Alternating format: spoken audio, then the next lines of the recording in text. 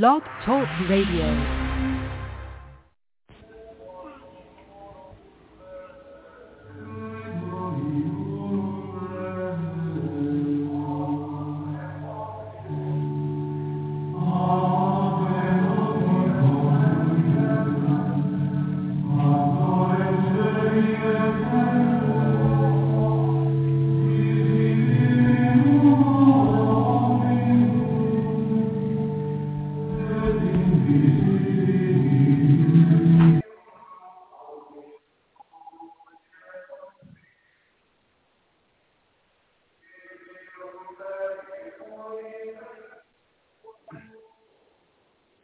Welcome back to Zion's Redemption Radio Network.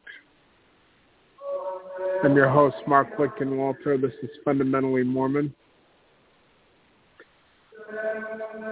I'm just doing a live program today.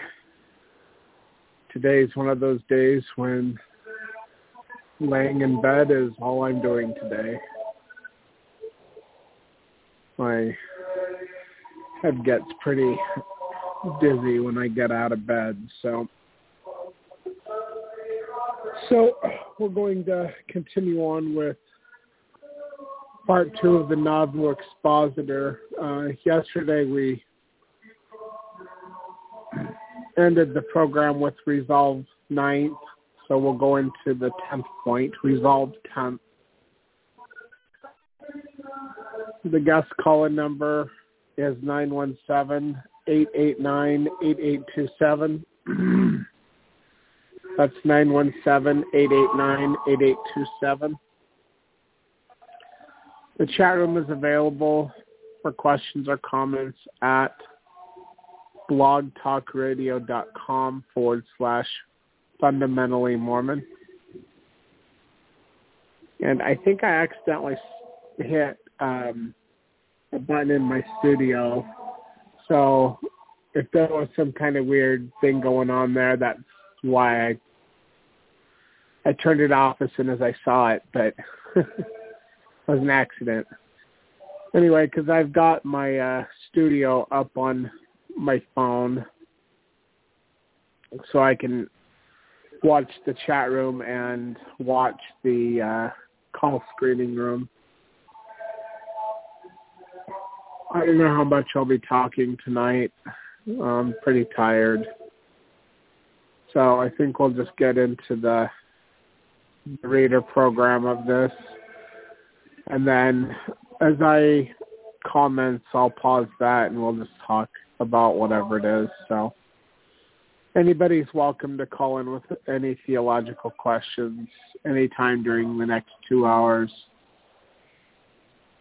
So I keep thinking, I don't feel that bad.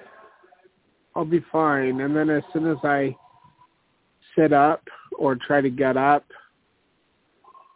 it's like, oh, okay, yeah, this is why I'm not doing anything right now.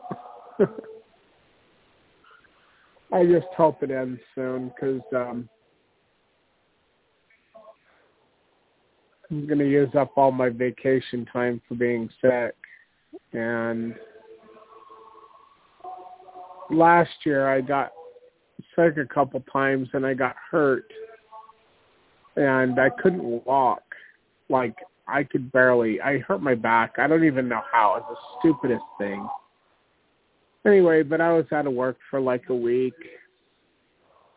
So I used up all my vacation time for that. And then we had a funeral in North Carolina we had to go to. And then we had a wedding we had to go to in South Carolina. And we live in Utah. And just all this stuff. And my boss says, well, I only give you so many days paid or unpaid, a year. And if you use all that up, you won't work here anymore. And I was like thinking, I can't help it if I get sick, but I've got these other things going on too, So like, I don't know. And then he said to me that having COVID isn't a get-out-of-jail-free card. And that really has bothered me that he said that. Like, I'm not in servitude to you. I'm grateful that I work for you, and I understand that your trucks and trailers, like, combined are worth like $350,000, and that, you know, you're trying to grow your business and pay for things, and you've given us nice equipment. It all costs money, so you need people in the seat driving. But, you know, COVID isn't a get-out-of-jail-free card. I don't know. I'm just irritated by it. You know what? As a truck driver, I have worked every single day of this pandemic that I was supposed to work unless I was sick or I got hurt. And I didn't get hurt at work, but I still got hurt, you know? And I don't know. I just wish I had more freedom, because I guess I'm in bondage too, even though I look at, like, well, I mean, we live in a right-to-work state, so, I mean, he could fire me for any reason whenever he wants, and I don't have to work for him, but I would like to work for him. I enjoy working for him. But, I don't know. Oh, I hear baby goats downstairs. So our friend in Price, he had to go to a funeral this weekend. So we're watching his baby goats, which have to be bottle fed because their mom rejected them. And they are the ugliest little things, but they're so cute at the same time. They're dwarf goats or something. Why are you walking in my room? Get out. Apparently people don't know that a closed door is, like, don't go through the closed door. But anyway. All right, well, I'm just going to get into this reader program. We're on Resolve 10th. We're at 35% of the reading of the Nauvoo Expositor, and this is part 2, obviously. So if you're just coming to this and you haven't heard part 1, well, hey, guess what? You should probably go take a look at that. So anyway, here, let's get into this. Just make sure the volume's up before I start it. Okay, there we go. All right, here we go. Resolve 10. That, notwithstanding our extensive acquaintance with the financial affairs of the THE Church, we do not know of any property which in reality belongs to the Church, except the temple, and we therefore consider the injunction made upon the saints compelling them to purchase property of the trustee in trust for the Church is a deception practiced upon them, and that we look upon the sending of special agents abroad to collect funds for the temple and other purposes as a conduct practiced upon the saints by Joseph and others to grandize themselves, as we do not believe that the money is in property so collected or being applied as the donors expected, that have been used for speculative purposes by Joseph to gull the saints the better on their arrival at Nauvoo by buying the lands in the vicinity and selling again to them a tenfold advance. And further, that we verily believe the appropriations said to have been subscribed by shares for the building of the Nauvoo House to have been used by J. Smith and Lim and White for other purposes, as out of the mass of stock already taken, the building is far from being finished even to the base. Resolve 11, that we consider all secret societies in combination with them. Wow. So I don't know if they're saying the Nauvoo House is. Let's read that again. Let's see. The building. Oh wait, I'm going to go back up a little bit. Oh, let's see. And further, that we verily believe the appropriations said to have been subscribed by shares for the building of the Nauvoo House to have been used by Joseph Smith and Lyman White for the purposes, is out of the mass of stock already taken. The building is far from being finished even to the base. So I think the Nauvoo house was another thing that God told them to build in 1841, along with the temple, if I'm not mistaken. And it's 1844 when this comes out. And they hadn't even gotten to building or finishing the base. So I guess I can see why they were frustrated, because, you know, God had told them to build that temple and to build the Nauvoo house. And like the temple, when Joseph Smith was murdered, they just started working on the second story of the temple. The wood that was coming down the Mississippi from Wisconsin to build the Nauvoo temple, they kept using it to build other things. And then they were using church tithes and offerings, I guess, this is the accusation anyway, to buy up land so that they could buy it up cheap and then sell it at a profit. And it's to my understanding that Joseph Smith actually told them to stop doing that sort of stuff. So I don't know. I'm not an expert in this area. I've read some on it. But the leadership of the church was getting rich off the backs of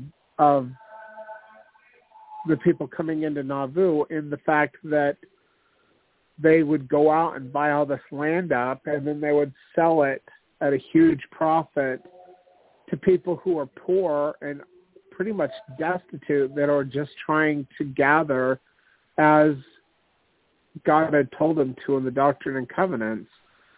You know, and I'm sure the missionaries that were going out and telling people about Joseph Smith and the Book of Mormon were also telling them that God told them to gather, because that's what he did tell them to gather.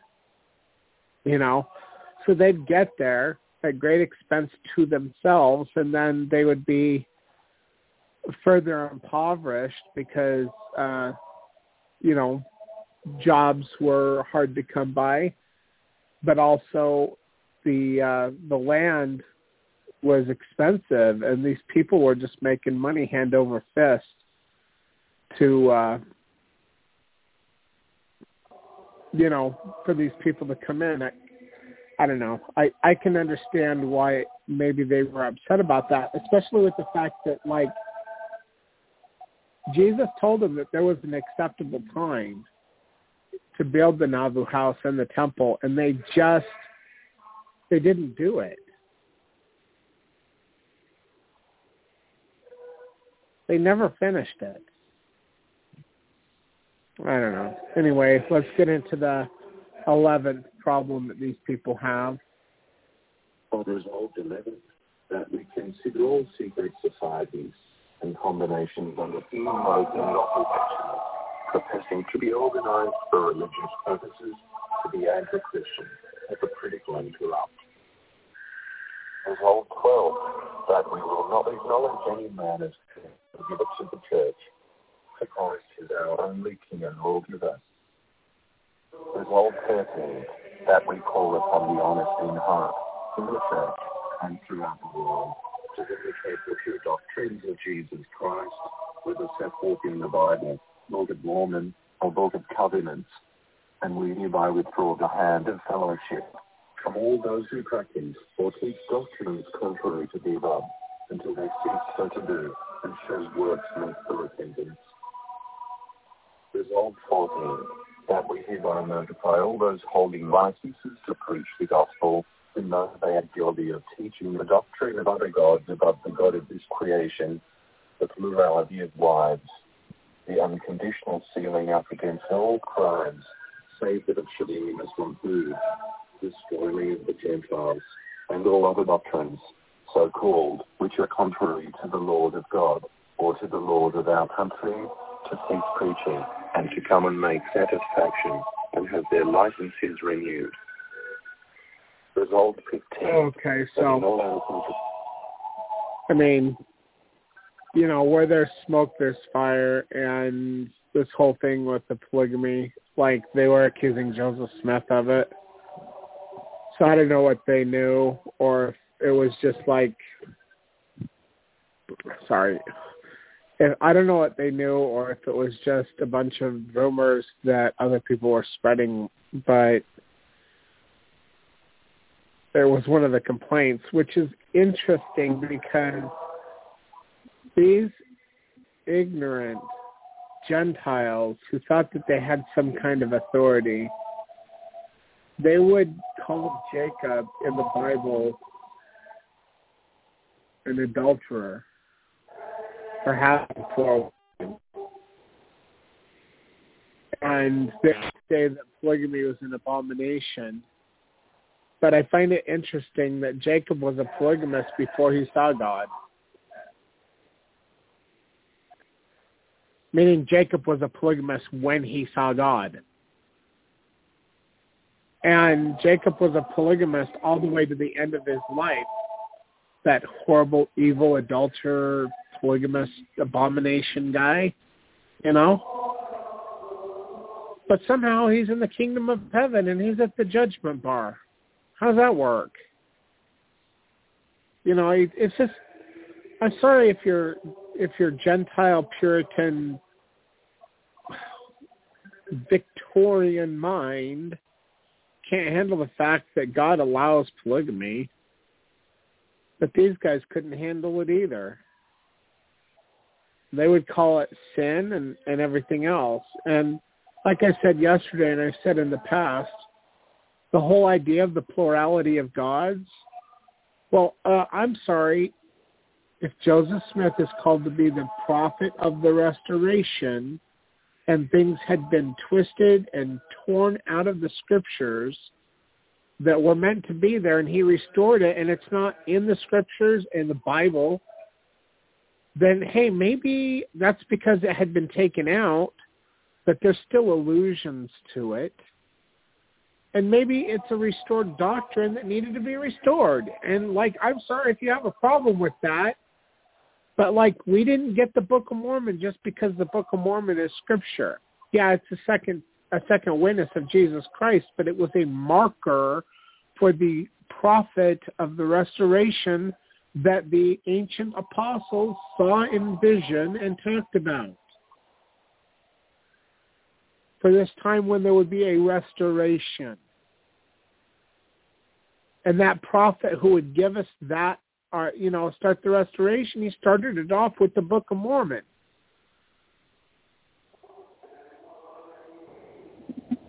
But which needed to be restored. But not only that, there was a promise that God, if they finished the Nauvoo Temple, would have revealed things hidden from before the foundation of the earth. Things that you don't even know of, that God wants you to know about. So even Joseph is a prophet of the restoration, but there's more to it than what can be restored, because God can't restore something he has never given to us, but he is ready and willing to give it to us if we're just obedient. I mean, I would love to have heard what they would have said if the Nauvoo Temple had been finished. And Jesus, kept his word about the whole, I deign to reveal to you things which have been kept hidden from before the foundation of this earth.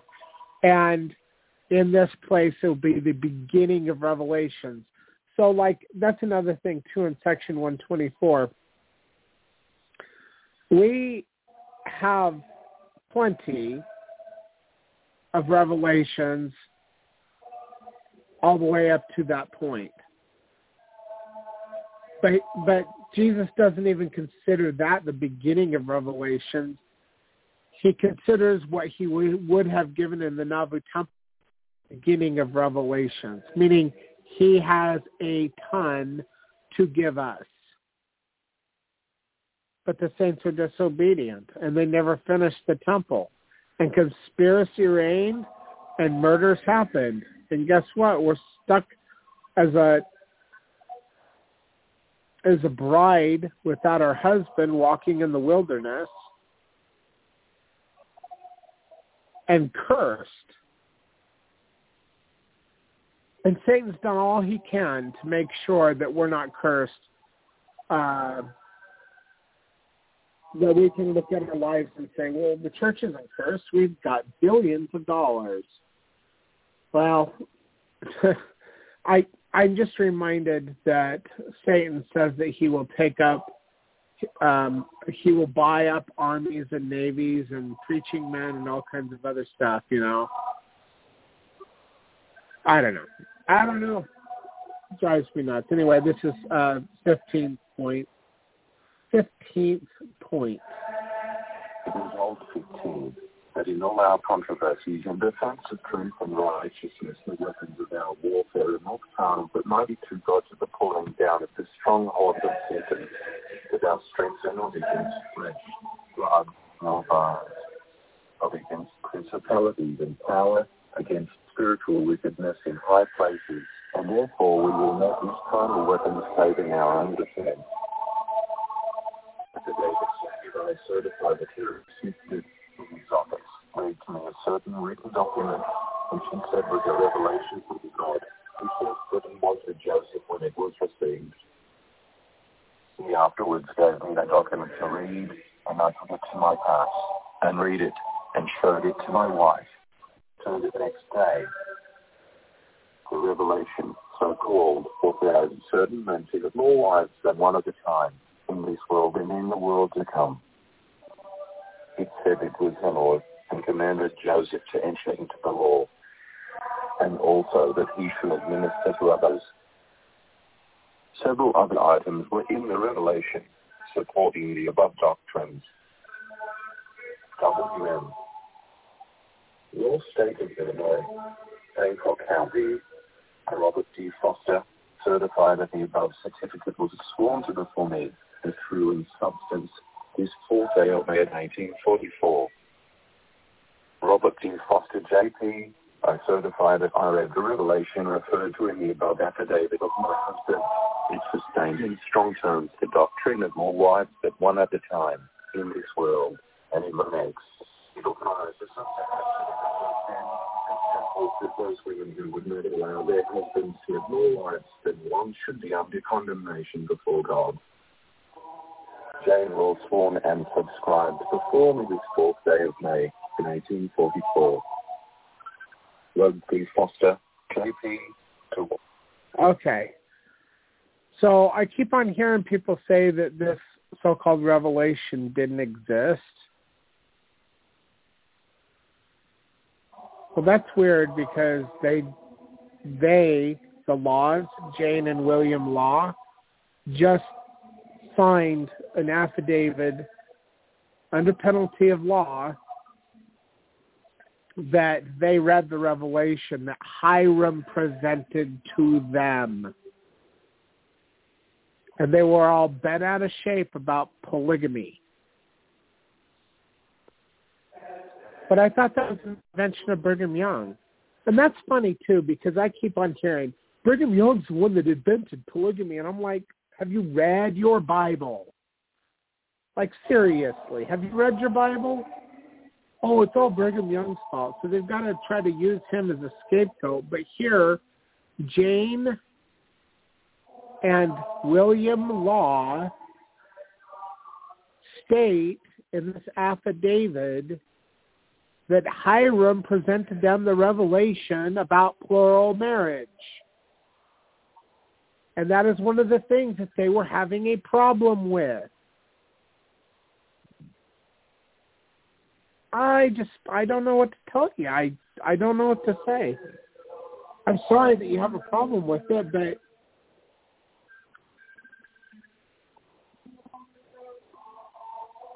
where there's smoke, there's fire.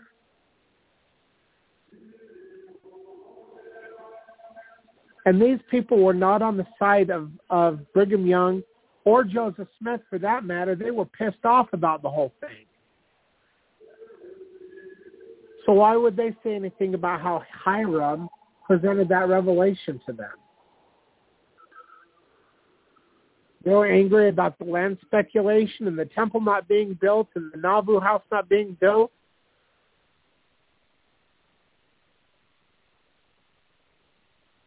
And they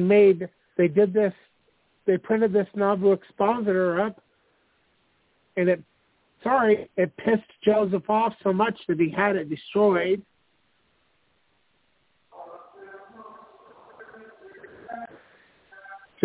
Just wow.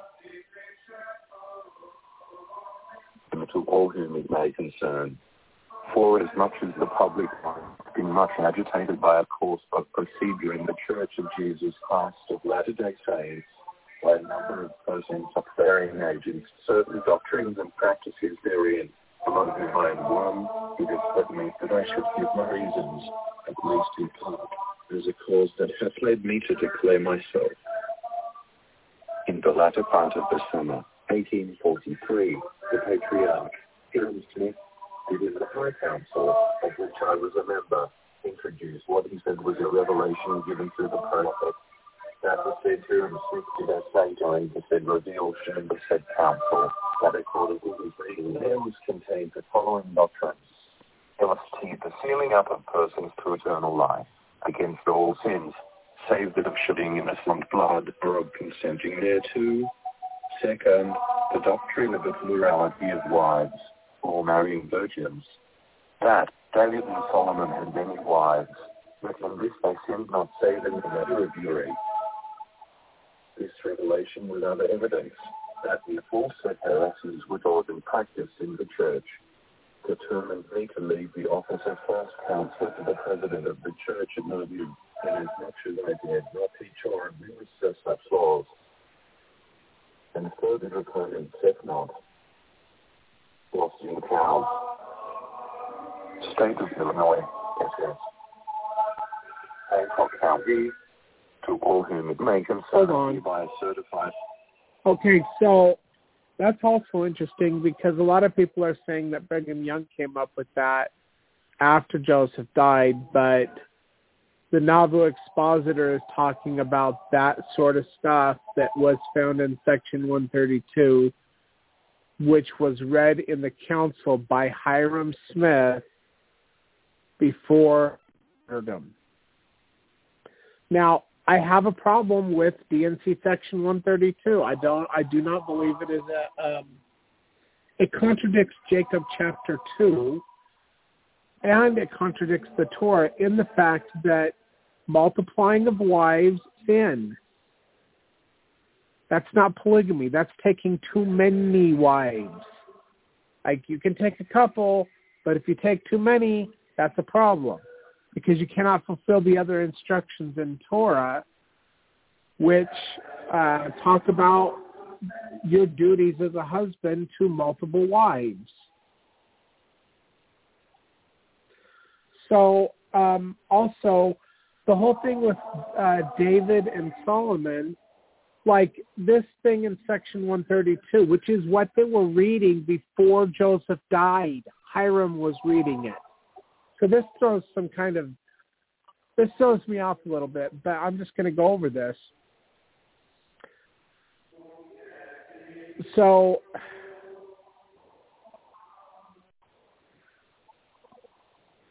David and Solomon were said to be found guiltless in Section 132 for everything but the whole thing with Uriah and Bathsheba.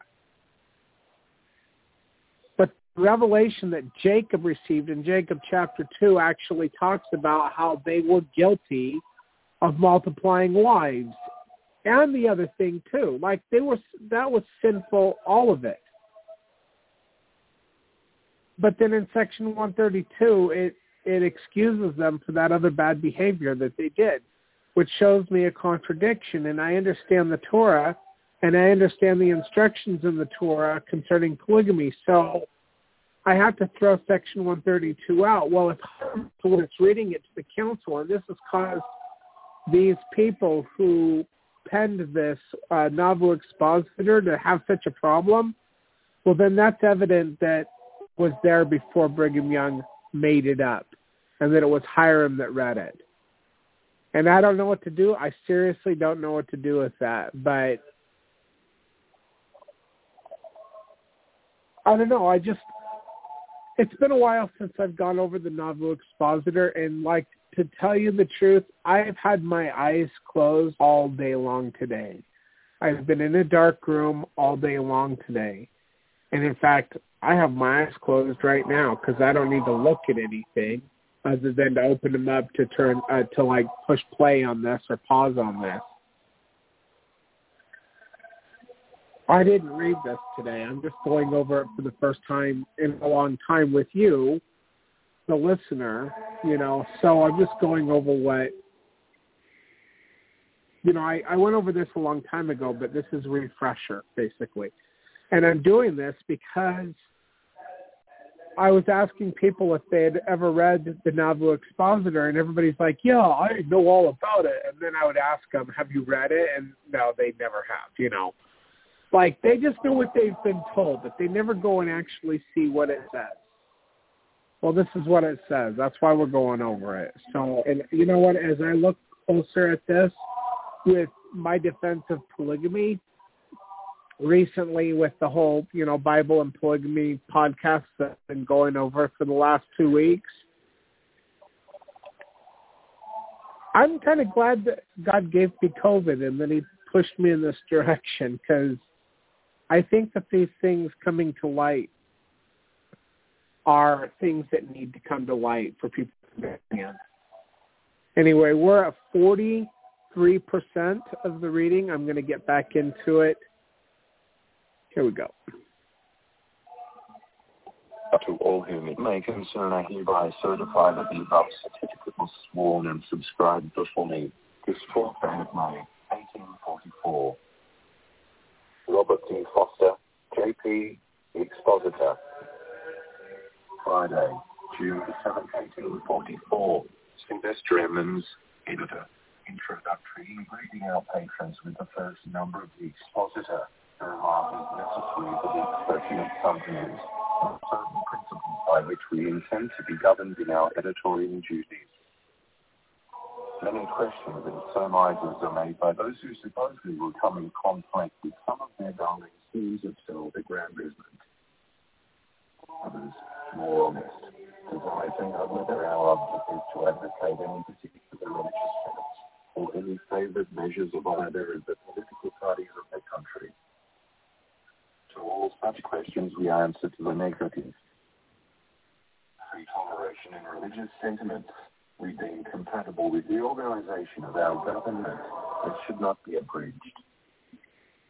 On the other hand, we believe religious despotism to be incompatible with our free institutions. We conceive to be despotism engendered by an assumption of power in the name of religion, we shall have occasion to show you after. In relation to politics, whatever our views may be upon the federal measures that now or may hereafter agitate the country, the exposition must be the stand thereof, and all the striving parties are the two great antagonistical parties for the success of their respective candidates for the presidency. We shall remain neutral and in an editorial capacity inactive.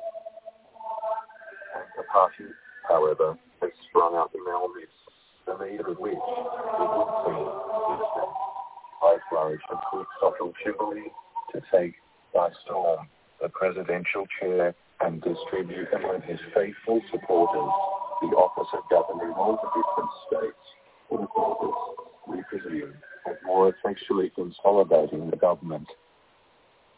His party we may be disposed to treat with a little levity, but nothing more.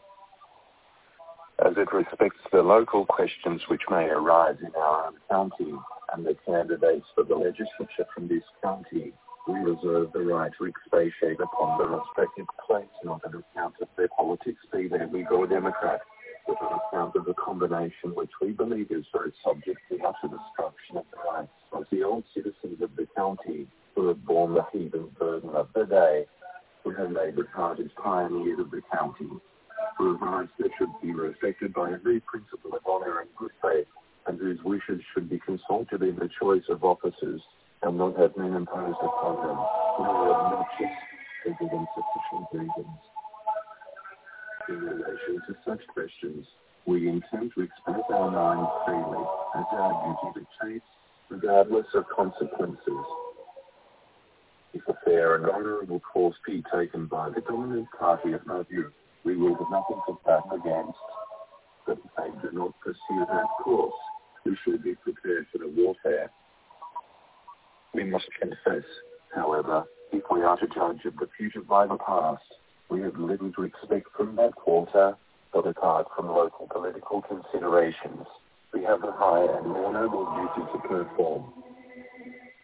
We shall spread the message through radical reform in the city of Nauvoo as the departure from moral rectitude and the abuse of power and becoming intolerable. We shall speak our and spin off until certain grievances are addressed or corrected, until honour, virtue, and reputation shall take their accustomed habitations and be respected, until we teach men as much exclusive privileges can be allowed to any individual under our form of government, that the law of the land, based upon the revealed laws of heaven, are paramount to all other earthly considerations, and he who sets the laws of defiance and obeys their operation, either by direct or indirect means, pursues a course that pursues of the best interests of the country and dangerous to the well-being of the social compact. That there does exist an order of things with the systematic elements of organization in our midst, a system which, if exposed in its naked deformity, would make the virtuous man resolve with horror. A system in the exercise of which most prostrate all the dearest ties in our social relations, the glorious fabric upon which human happiness is based, ministers to the worst passions of our nature, and throws us back into the benighted regions of the dark ages. We have the greatest reason to believe. The question is asked, will you bring them all upon us? In answer to that, we assure all concerned that we will be among the first to put down anything like an illegal force being used against any man or set of men. If anyone has become amenable to the laws, we wish to have him tread impartially by the laws of his country. We are among the number who believe that there is virtue and integrity enough in the administration of the law to bring every offender to justice and to protect the innocent. If it is necessary to make a force to execute legal process, it will create no sympathy in that case to cry out, we are mobbed. There is such a thing as persons being deceived into a false sympathy once, who, the second time, will scrutinize very closely to know or which party of the persecutors. It is not always the first man who cries out, stop thief, that is robbed. It is the upright, honest, considerate, and moral precepts of any class that will be respected in this or any other enlightened age, precepts which have to the end the good of mankind and the establishment of fundamental truth. On the other hand, paradoxical dogmas, new systems of government, new codes of morals, a new administration of the laws by ignorant, unlettered, and corrupt men must be found down by every lover of his country. The well-being of society demanded at our hands. Our country, by whose laws we are protected, asks us for a manifestation of that patriotism which should inspire every American citizen in the interests of this state to alone acquire it, and as a citizen of Illinois, we intend to respond to the voice of duty and stand the hazard of design. We believe that the press should not be the medium through which the private character of any individual should be assailed, delineated, or exposed to public gaze. Still, whoever acts in an official character, who sets himself as a public teacher and reformer of morals and religion, and as an aspirant to the highest office in the midst of the people of this glorious republic. Institutions he publicly condemns, we assert and maintain the right of canvassing all the public acts of animalism, with terms of experience to approach the revolutionary measures that come from any source. We would not be worthy of the name of an American citizen did we so fancy not only the laws of the state, but the laws of the United States set at defiance. The authorities in such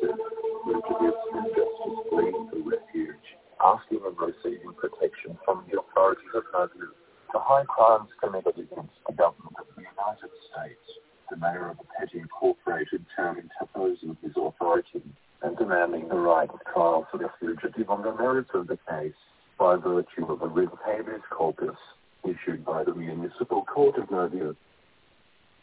It is too gross at a less upon common sense a subterfuge too low to indicate anything but a corrupt motive. Such acts, whether committed in a private or public capacity, will be held up to public scorn. An independent press is bound by every sense of duty to lay before the public every attack upon their rights. We, therefore, in the exercise of our duty, expect the support and the aid of our fellow citizens in our enterprise. With dashes, we hope all those who intend subscribing for that expositor will forward their names as soon as possible, editors, postmasters, and others, to whom the prospectus and paper may be sent, will confer a favour upon us by noticing, exchanging, and circulating the same in their respective locations and forwarding accordingly. In consequence of the importance of the cause in which we have engaged and the assurances we have received from different sources, we have concluded to issue 1,000 copies of the first number of the paper that all who wish may be supplied, and further, that unless ignorance of our complaints or exonerate us from an interest in our behalf, we do not wish or expect the publication of that expositor to prove a matter of pecuniary profit, either to relieve the public will suffer or to prove a loss. It is a subject in which we are all interested, more particularly the citizens of this county and surrounding country. The case has assumed a formidable and fearful aspect. It is antithesis to the few that is involved in the case of commotion, but that of thousands, wherein necessarily the innocent and helpless would be confounded with the criminal and guilty. We have anxiously desired and strenuously advocated the peaceable redress of the injuries that have been inflicted upon us, and we have now the means in our hands through which we can peaceably and honorably effect our object. For ourselves, we are firmly resolved not to quit the field till our efforts shall be crowned with success. And we now call upon all who prize the liberty of speech, the liberty of the press, the right of conscience, and the sacred rights of American citizenship to assist us in this undertaking. Let us stand up boldly and fearlessly oppose ourselves to any and every encroachment in whatever form we may appear, whether shaking, superstitious domination, article, or usurpation. The public abroad had not been informed in relation to facts as they really existed in our midst. Many have supposed that all is rumour, and having no organ through which to speak, our silence has been to them sufficient proof. The facts have been otherwise. We have watched with painful emotion the progress of events in this city for some time past, until we were sick with this life, injury upon injury has been insult. To insult your forbearance has ceased to be virtuous, and we now have the ground privilege we have long wished for of defending ourselves against their allegations and aspersions, and of informing the public of things as they really are. We intend to tell the whole tale, and by all honourable means, to bring to light and justice those who have long said of the passing upon the purse, the property and character of the innocent. That yes, we will speak, and that too in front of time, to the ears of those who have thus ravaged and laid waste fond hopes, right prospects, and virtuous principles to gratify our higher ambition. We are aware of the critical position we occupy in view of our immediate location, but we entertain no fears. Our purpose is fixed. Our arm is reserved for the conflict. We upon our rights, and we will maintain those rights, whatever may be the consequence. Let no man set human sailors at the peril of their lives, and we hereby give notice to all parties that we are the last in attack, with the first and foremost in defense. We would be among the last to provoke the spirit of the public abroad unnecessarily, but we have abundant assurance In case of emergency, that we shall be all there.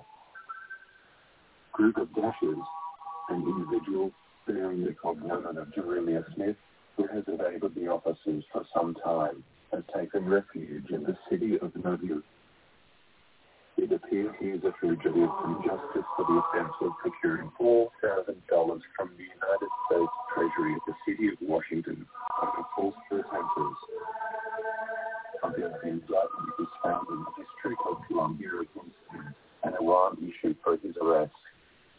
The Marshal of Iowa Territory got intelligence of his being in this place, and procuring the necessary papers for his arrest, proceeded to this place in search of him about 3 weeks ago. After making inquiry and becoming satisfied that he was secreted in Nauvoo under the immediate protection of the prophet, he said to him, the prophet, that he was authorized to arrest the said J. Smith for an offense committed by him against the United States government, and wished to know where he was, to which the prophet replied that he knew nothing about him. The marshal said he knew he was secreted in the city and was determined to have him, and unless he was given up, he would have the aid of the Congress to find and arrest him. Joseph Smith then replied that was not necessary, but if the marshal would pledge his word of honor that he should have the benefit of a city writ of habeas corpus and be tried before him, he would produce the fugitive in half an hour. After some hesitancy, the marshal agreed to do so when the prisoner was produced in the time specified. The writ of habeas corpus was issued, and the prisoner taken from the marshal and brought before the municipal court of Nauvoo for trial. The court adjourned until Thursday, the 30th of, when he was tried and discharged as a matter of course. In the interval, however, application had been made to Judge Pope of the District Court of the United States for the state of Illinois, who issued his warrant, directed to the United States Marshal, who sent his deputy to make a second arrest in the case the other officer did not succeed in taking him from the city. Smith was found by the Illinois Marshal and arrested when it became necessary for the high corporate powers of the city again to interpose their authority. The patent writ was again issued. The prisoner taken from the marshal a trial had, during which the attorneys for Smith relieved themselves of an insupportable burden of legal knowledge, which completely overwhelmed and learned court, and resulted in the triumph of the acquittal of the prisoner with a judgment of the costs against the States. Now we ask if the executive and judicial authorities of Illinois dealing with politics of submission such a state of things in similar cases can and will the constituted authorities of the federal government be quiescent under such circumstances and allow the paramount laws of the Union to be set at defiance and rendered nugatory by the action of the court, having no more than hold their powers to the common justice of the case. If such an order of things is allowed to exist, there is every reason to believe that Nauvoo will become a seat of refuge for every offender who can claim spoils enough to buy protection. The people of the state of Illinois will, consequently, see the necessity of revealing the charge of Nauvoo and such abuses are practiced under it, and by virtue of said chartered authority, the right of the writ habeas corpus in all cases arising under the city ordinance to give full scope to the desired jurisdiction. The City Council has passed ordinances giving the municipal court authority to issue the writ habeas corpus in all cases when the prisoner is held in custody in Nauvoo, no matter whether the offender is committed in the state of Maine or on the continent of Europe, the prisoner being in the city under arrest. It is greatly contended by the legal luminaries of Nauvoo that the ordinances give them jurisdiction, not only jurisdiction to try the validity of a writ, but to inquire into the merits of the case and allow the prisoner to swear himself to the charges. The ordinance is not considered sufficient to satisfy the adverse party. Plenty of witnesses are ready to swear that he is to be believed in oath, and that he is to be considered sufficient by the court to put the other into an all foreign testimony and the discharge of the prisoner follows, as a necessary constituent. Through the dashes, Joe. Smith, the presidency. We find in the November of May the 29th a lengthy letter from Joseph Smith, the candidate for the presidency on his book, to Henry Clay, who was candidate for the same office. It appears to be a new rule of tactics for two rival candidates to enter into a discussion of their respective claims to that high office just preceding an election. Smith charges Clay with shrinking from the responsibility of promising to grant whatever the Mormons might ask if elected to the presidency. Smith has not been troubled with any inquiries of committees as to what measures he will recommend if elected. Nevertheless, he has come out boldly and volunteered his views of certain measures which he is in favour and has adopted. One is for the general government to purchase the slaves of the South and set them free, that we can understand. Another is to pass a general uniform land law that certainly requires the spirit of interpretation to show its meaning as no explanation accompanies it. Another, which no doubt will be very congenial to the candidate's nervous system, is to open all the prison doors on the country and set the captives free. These with some suggestions equally as enlightened ought to be sufficient to satisfy any man that Joseph Smith is willing that his principles should be publicly known. If however any individual who has a right to know a candidate's principles should not be satisfied, he may further aid his inquiries by reference to the record to the Grand Inquest of Hancock County. Van Buren is charged with non-committal. Henry Clay has not been the man to answer frankly the question whether he would restore to the Mormons their lands in Missouri.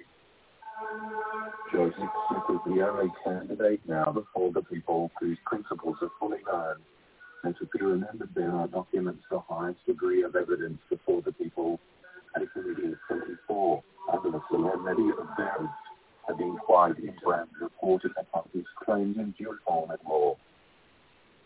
Shades of Washington and Jefferson, Henry Clay, the candidate of the powerful party, is now on the bonds to keep the peace. Joseph Smith, the candidate of another powerful party, has two indictments against him, one for fornication and adultery, another for perjury. Our readers can make their own comments. Group of dashes. We have received the last number of that Worcester Signal. It is rich with anti-Mormon matter, both editorial and communicated. Among other things, it contains a lengthy letter from J. H. Jackson, giving some items in relation to his connection with that Mormon prophet, as also his reasons for the same.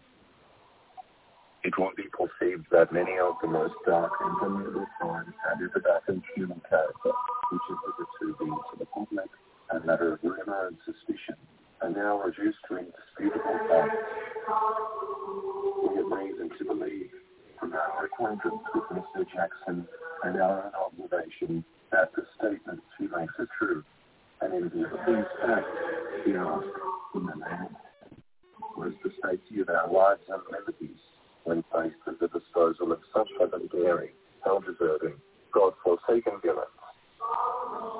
Our God wills, while we refer to these bloodthirsty and murdering propensities in all other demons in human shape, who, not satisfied with practicing their gifts upon the credulous and superstitious people, must treat their vengeance upon any who may dare to come in contact with them.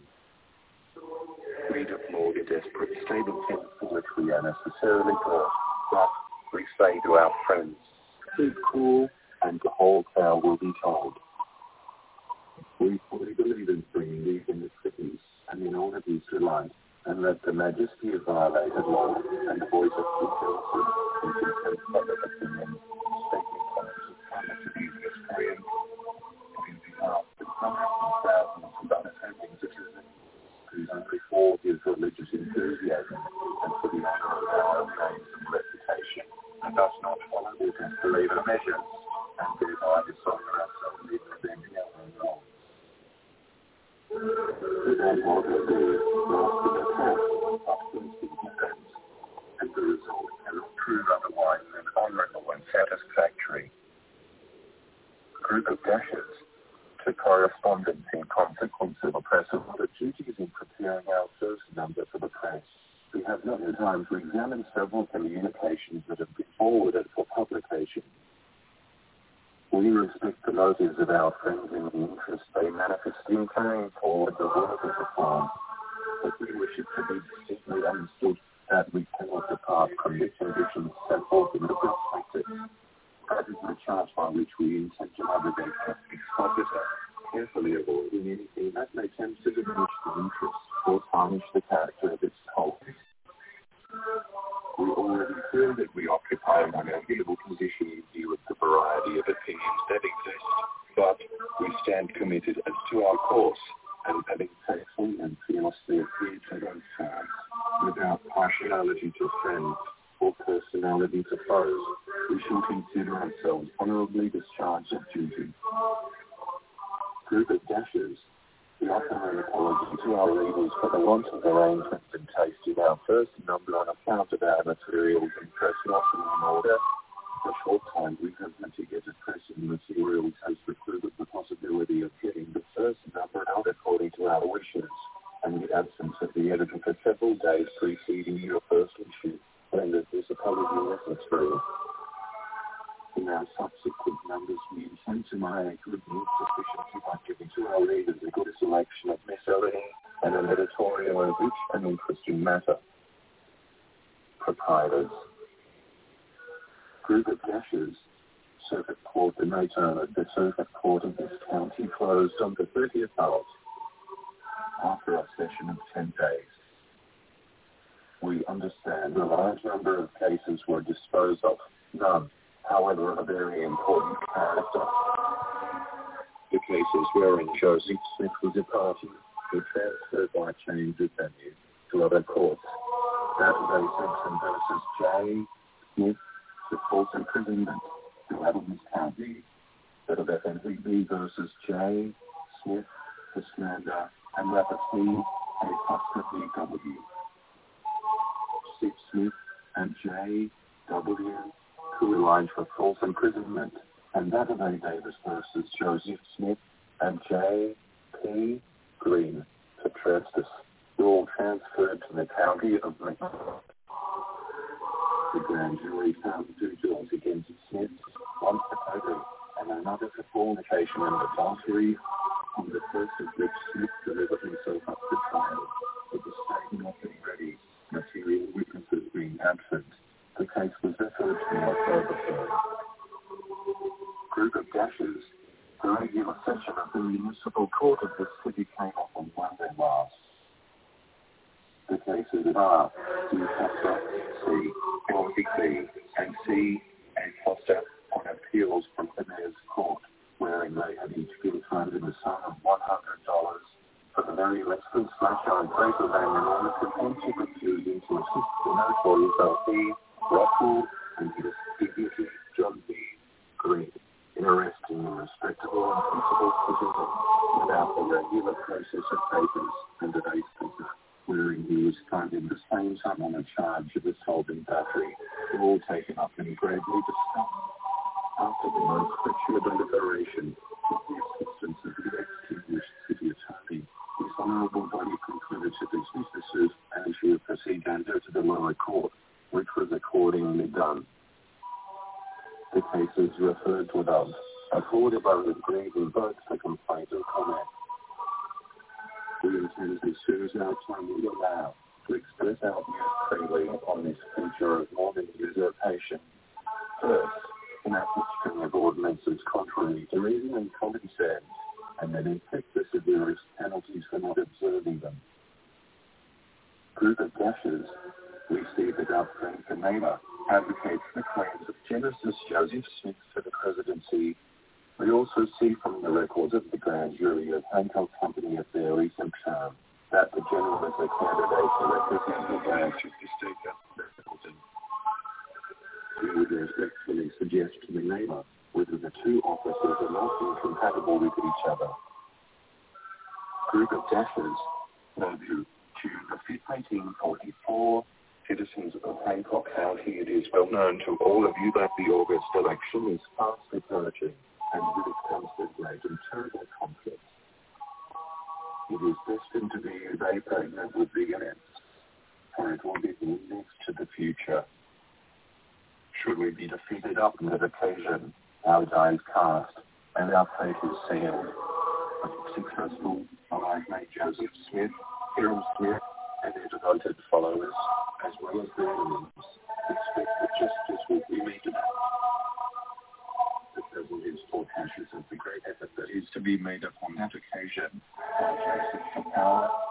The one who is already in the field as a candidate for the legislature, and will support him, that same Hiram Smith, the devoted follower and brother of Joe, who made the revelation from God, directed the citizens of Hancock County to vote for JP and Churchill in preference to Cyrus Walker, and by so doing blaspheming the name of God. Will you, gentlemen of Hancock County, support a man like that who claims to move in a different sphere, a sphere entirely above you, one who will trifle with the things of God, and claim converse with the divinity for the sake of carrying an election? I will unhesitatingly assume to myself the responsibility of answering in the negative. I flatter myself you are not so depraved and so blind to your own interest as to support a man totally ignorant of the laws of your country and in every respect alienated from your interest. You citizens of Hancock County are supporting Joseph Smith for his need for those teeth and toenails, the President of the United States. The question may arise here, in voting for Joseph Smith, for whom am I voting? You are voting for a man who contends all governments are to be put down and one established upon its ruins. You are voting for an enemy to your government, who helps to Joe in his affidavit before Judge Kim of Missouri, -- have you come to the point to resist your law? I have, says Joe. You are voting for a sycophant whose attempt for power finds no parallel in history. You are voting for a man who refuses to suffer criminals to be brought to justice, but in this step thereof rescues them from the just demands of the Lord by habeas corpus. You are voting for a man who stands indicted and who is now held to bail for the crimes of adultery and perjury, two of the gravest crimes known to our laws. Clearly not then for whom you are voting. It is for one of the blackest and basest scoundrels that has appeared upon the stage of human existence since the days of Nero and Caligula. In supporting Hiram Smith, then are you not supporting Joseph Smith? Most assuredly, for than my countrymen, and consider coolly, calmly and deliberately what you do. Supporting not that man who is spreading death, devastation and ruin throughout his country and the NATO.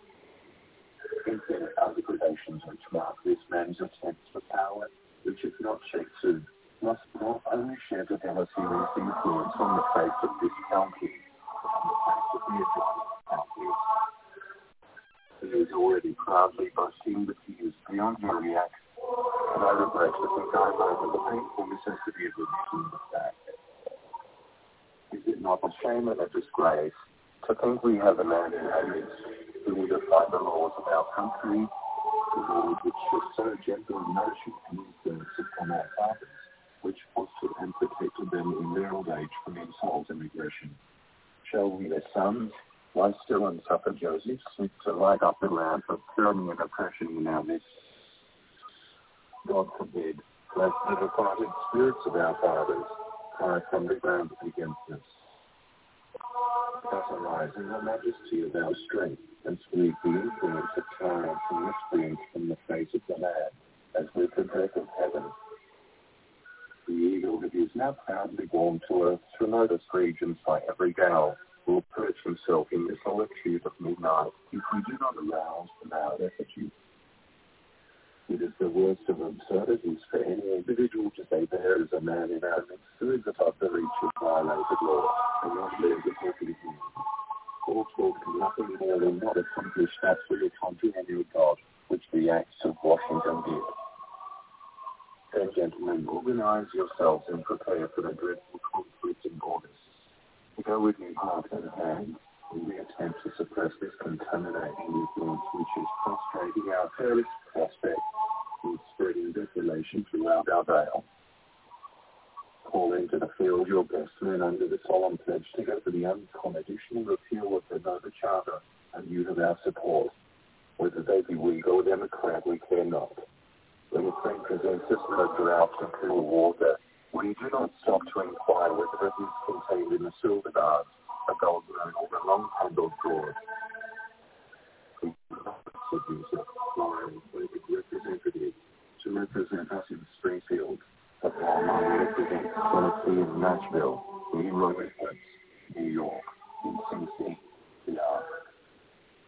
Joseph may have the extreme goodness to represent Illinois rather than the lawyers who optically benefited the indictments found against him by the grand jurors of Hancock County at the late term 1844.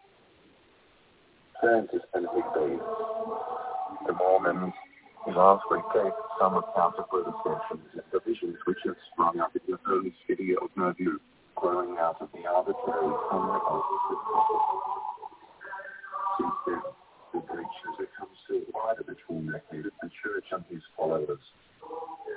The citizens have procured a press and will soon commence a paper for the purpose of exposing Smith on his own ground and among his own people. Last week, individuals of the Mormon faith, Messrs. Blakesley and Higby, representing the dissenters, addressed a large number of our citizens in reference to that fleet at Nauvoo. We were not present, but that from others who were that were dissenters made out that Joe Smith was pretty much a rough customer, especially in relation to that spiritual life doctrine. Their whole aim was principally against the church, of which they still claim to be members. They painted Smith as anything but the saint he claims to be, and as a man, to the last degree, corrupted his morals and religion. On Wednesday night, Mr. John P. Green, a Mormon elder, addressed the crowded house in defense of the prophet.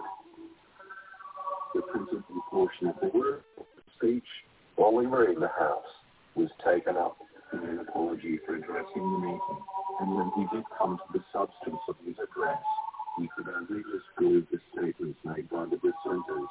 From his own knowledge, he said he has been a Mormon for the last 12 years and had always been intimate with Smith, and that such doctrines as were ascribed to Smith by his enemies had never been taught to him. He further said that Smith was like the garden, but more he was not. The garden he appeared, and we strongly insinuated that the character of the individuals who had found Smith on the second evening previous were none of the best, and to some seed. We think these Mormon missionaries are laboring under a mistake in one particular. It is not so much the particular doctrines which Smith upholds and practices, however abominable they may be in themselves, that our citizens care about, as it is the anti-republican nature of the organization over which he has almost supreme control and which is trained with discipline to act in accordance with his selfish will. The spectacle presented in Smith's Hazel Hospital, ecclesiastical and military leaders united in one and the same person, with parallels of life and liberty, can never find favor in the minds of sounder thinking Republicans. The best is born by the precepts of divine truth, could be propagated at the point of the sword, or the Bible made the medium of corrupt men to gratify their lustful appetites and sordid desires dash pointedly. Group of dashers, we have received reserved circumstances for a new paper to be entitled by Nauvoo Expositor. It is intended to be the organ of the Reformed Mormon Church, which has lately been organized in that place, and to replace the time of the self-confident monarch with the government of the Holy See. We can no more fill up the new church than the old one as a church. 4 years last time we went to France. the simpler means of humbly reporting miscreants who rules in that city and exposing the Biblianics. And we shall wish both church and paper a hearty Godspeed. The gentlemen who have the new paper in charge have the reputation of being men of character and talent, and have commenced the work in which they are engaged in real earnest. We hope the public will encourage the effort. After Mississippi, group of pastors extract from Genesis 2 views the people may have faults, but they never should be trifled with. I think Mr. Cook's quotation in the British Parliament of Mr. Fry's proper for the husband and wife to apply to the course which the King and Ministry of England should pursue to living colonies of the now United States might be a genuine rule of action for some of the breath-made men in high places to use towards the posterity of that noble bearing people. Peter hath walked a little blind. Peter her virtues very kind. We have had democratic presidents, Whig presidents, a pseudo-democratic Whig president, and now it is time to have a president of the United States, and let the people of the Holy Land like the inflexible Romans. Whenever they find a promise made by a candidate that is not practiced as an officer, hurl the miserable sycophant from his exaltation, as God did never have Manoah to crop the grass of the field with a beast's heart among the cattle. Mr. Van Buren said in his inaugural address that he went into the president's chair the inflexible and uncompromising opponent of Congress to abolish slavery in the District of Columbia against the wishes of the slaveholding states, and also with a determination equally decided to resist the slightest interference with it in the states where it exists. Poor little Matty made his rhapsodical sleep with the fact before his eyes that the state of New York, his native state, had abolished slavery without that struggle or a groan. Great God, how independent! From henceforth, slavery is tolerated where it exists, constitution or no constitution, people or no people, right or wrong. What's Matty? What's the ugly? The voice of Matty, the voice of the devil, and peradventure, his great treasury. He was a piece of the same mind, but the man and his measures had such a striking resemblance to the anecdote of the Welshman and his cartel that, when the Constitution was so long that it allowed slavery for capital of the free people, it could not be cut off. But when it was short that it needed the sub-treasury to save the funds of the nation, it could be spliced.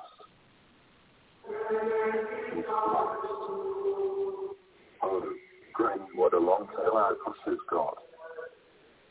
As a Greek might say, Hysteron Proton, the cart before the horse, and his mighty voice through the great national tire to the presidential chestnut, burned the loss of his glory with the blade of his folly. We extract from the celebrated safe paper entitled Genesis 2 Views of the Powers and Policy of the Government of the United States as a specimen of the original matter it contains.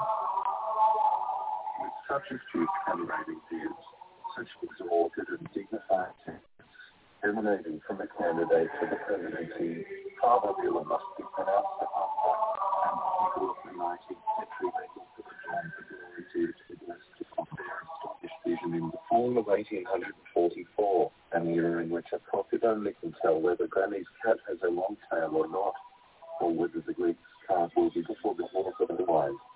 The Constitution, we presume, will be as long as the Welshman's cart on, or adventure a little longer.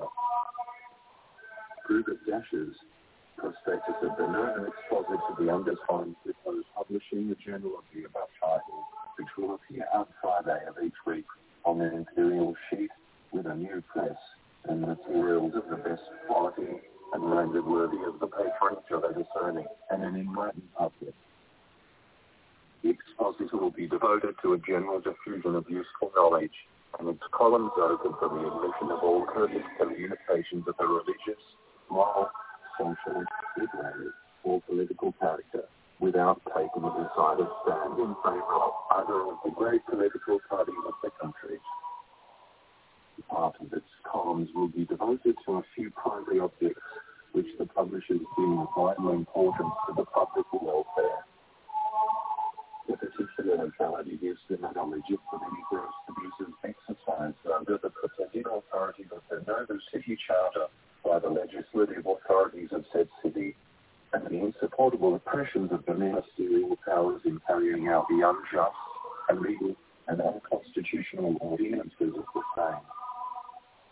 The publishers, therefore, deem it a sacred duty they owe to their country and their fellow citizens to advocate, through the columns of the Expositor, the unconditional repeal of the Nauvoo City Charter, to restrain and correct the abuses of the power of the iron rod, which is covered at a budget head of the citizens of Nauvoo and the surrounding country, to advocate unmitigated disobedience to political revelation, and to censure people on gross moral imperfections wherever found, either in rebellion, patrician, or self-constituted monarch, to advocate the pure principles of morality, the pure principles of truth, designed not to destroy, but strengthen the mainspring of God's moral government, to advocate and exercise the freedom of speech in Nauvoo, independent of the ordinances of alleging the same, to give toleration to every man's religious sentiment, and sustain all in worshipping God according to the boundaries of their consciences, as guaranteed by the Constitution of our country, and to oppose with uncompromising hostility in the union of church and state, or any preliminary step tending to the same, to sustain all, however humble, in the equal and constitutional rights, in the case of sacrifice of the liberty, the property, and the happiness of the many to the pride and ambition of the few.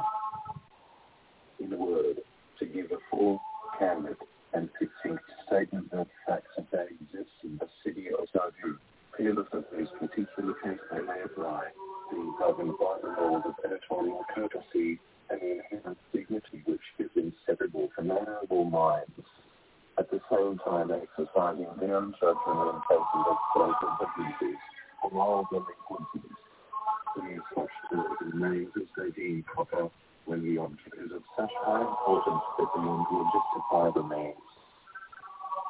We confidently look to an enlightened public for aid in this great and indispensable effort. The columns of the Expositor will be open to the discussion of all matters of public interest. The productions of first being subject to the decision of the editor alone, who shall receive or reject at his option. National questions will be in place, but no preference given to either of the political parties. The editorial department will contain the political news of the day, proceedings of Congress, election returns, Anderson C. Room will be given for articles on agriculture, entertainment, commercial transactions, Anderson C. The publishers bind themselves to issue the paper weekly for 1 year and forward 52 copies to each subscriber during the year. Orders should be forwarded as soon as possible, as the publishers may know what number of copies to issue. The publishers take pleasure in announcing to the public that they will be engaged for services of Sylvester Evans, Esquire, who will have entire charge of the editorial department. And an acquaintance with the dignity of character and the varied qualifications of this gentleman, they feel assured that the Nauvoo Expositor must and will sustain a high and honorable reputation. Terms $2 per million advance, $2.50 at the expiration of 6 months, $3 at the end of the year. 6 copies will be forwarded to one address for $10 in advance. 13 copies for $20, Anderson C. Advertising of job work in all their varieties, done on short notice and upon the most satisfactory terms. All letters and communications must be addressed to Charles A. Costa, Nauvoo, Illinois, postpaid, in order to ensure attention. Wilson Lord, Charles Ivins, Francis and Higby, publishers. Dorothy or Higby, publishers. Robert C. Foster, John A. Foster. Foster.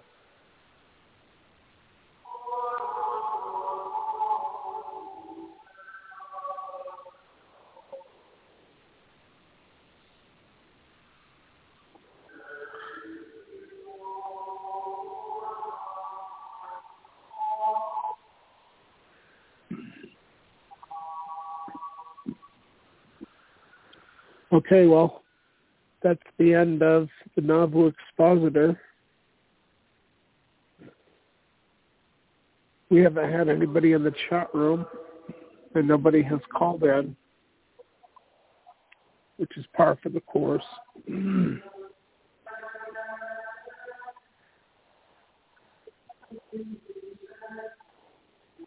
Just been laying here listening to this read, and I don't really have too much to say about it. I do like the fact that Joseph wanted to buy up the slaves and purchase their freedom, but I think he wanted to send them back to Africa. I think I read that somewhere. Oh.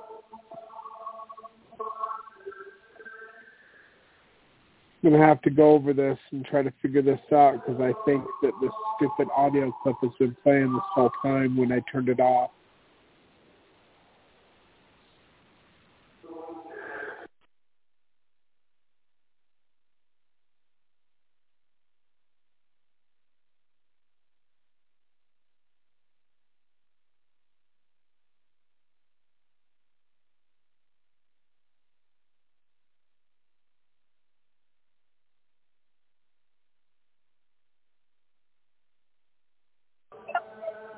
All right, I don't know. Anyway, I guess we'll just end the program. Thank you for listening. Take care, everyone. God bless. Goodbye.